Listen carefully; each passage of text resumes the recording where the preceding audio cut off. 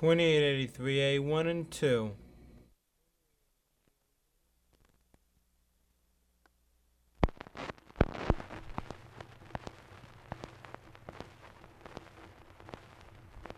Oh, are you ready? My Connor's cheeks are as ruddy as morning, the brightest of pearls, but they make his teeth with the nature and nature with ringlets, his mild brow adorning, and love's cupid bowstrings and roses his breath, smiling, beguiling, cheering, endearing. Together oft over the mountains we strayed, by each other delighted and fondly united. And I listen all day to my dear Irish bride.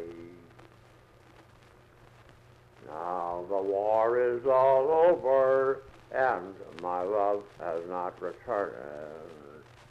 And I'm afraid that some envious plot has been laid, and that some cruel goddess has him captivated, and that left me to mourn a dear Irish maid, and the smiling, beguiling, cheering, endearing, and together oft over the mountains we strayed, by each other delighted and fondly united.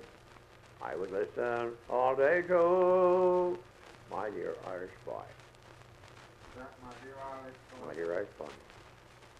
Who did you learn that from? Do you remember? Sure.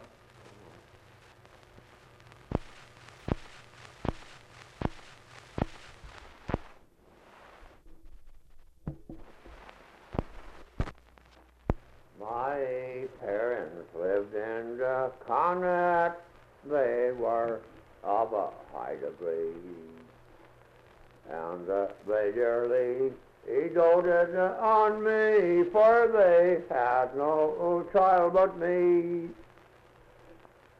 And I raked about with pleasure where my fancy lay, and now I'm bound an apprentice, and I'm sorry for to say. A lady out of Holland, she chanced to meet me there, and she offered me high wages for to work for her 1 year. We then struck up a bargain, and with her I did agree. And now I'm off to Holland for to join my misery. I had not been in Holland more than a half a year when my deluded mistress got very fond of me. He said, my gold and silver, my houses and free land, if you'll agree to marry me, will be at your command.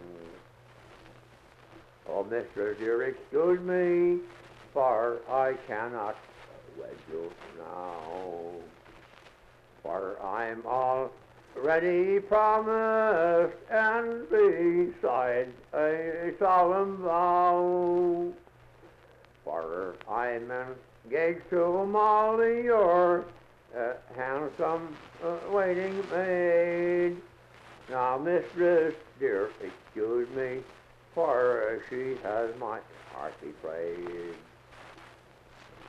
Then with an angry countenance away from me she flew, and she swore that she would be revenged and prove my overthrow. Her vow she hath kept faithful, and that I know is true.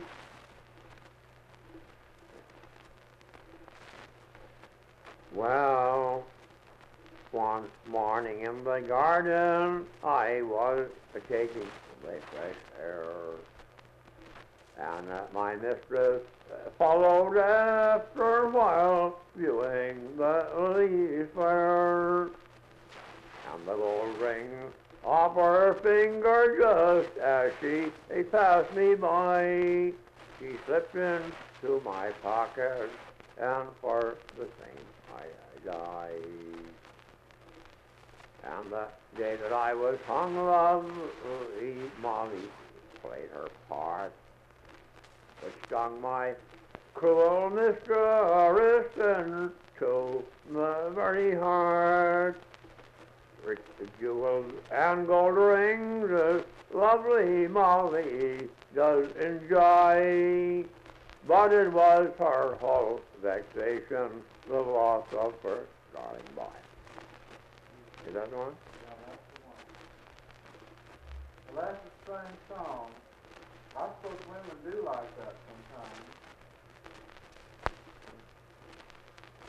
They do plenty of that. Did you ever hear of a case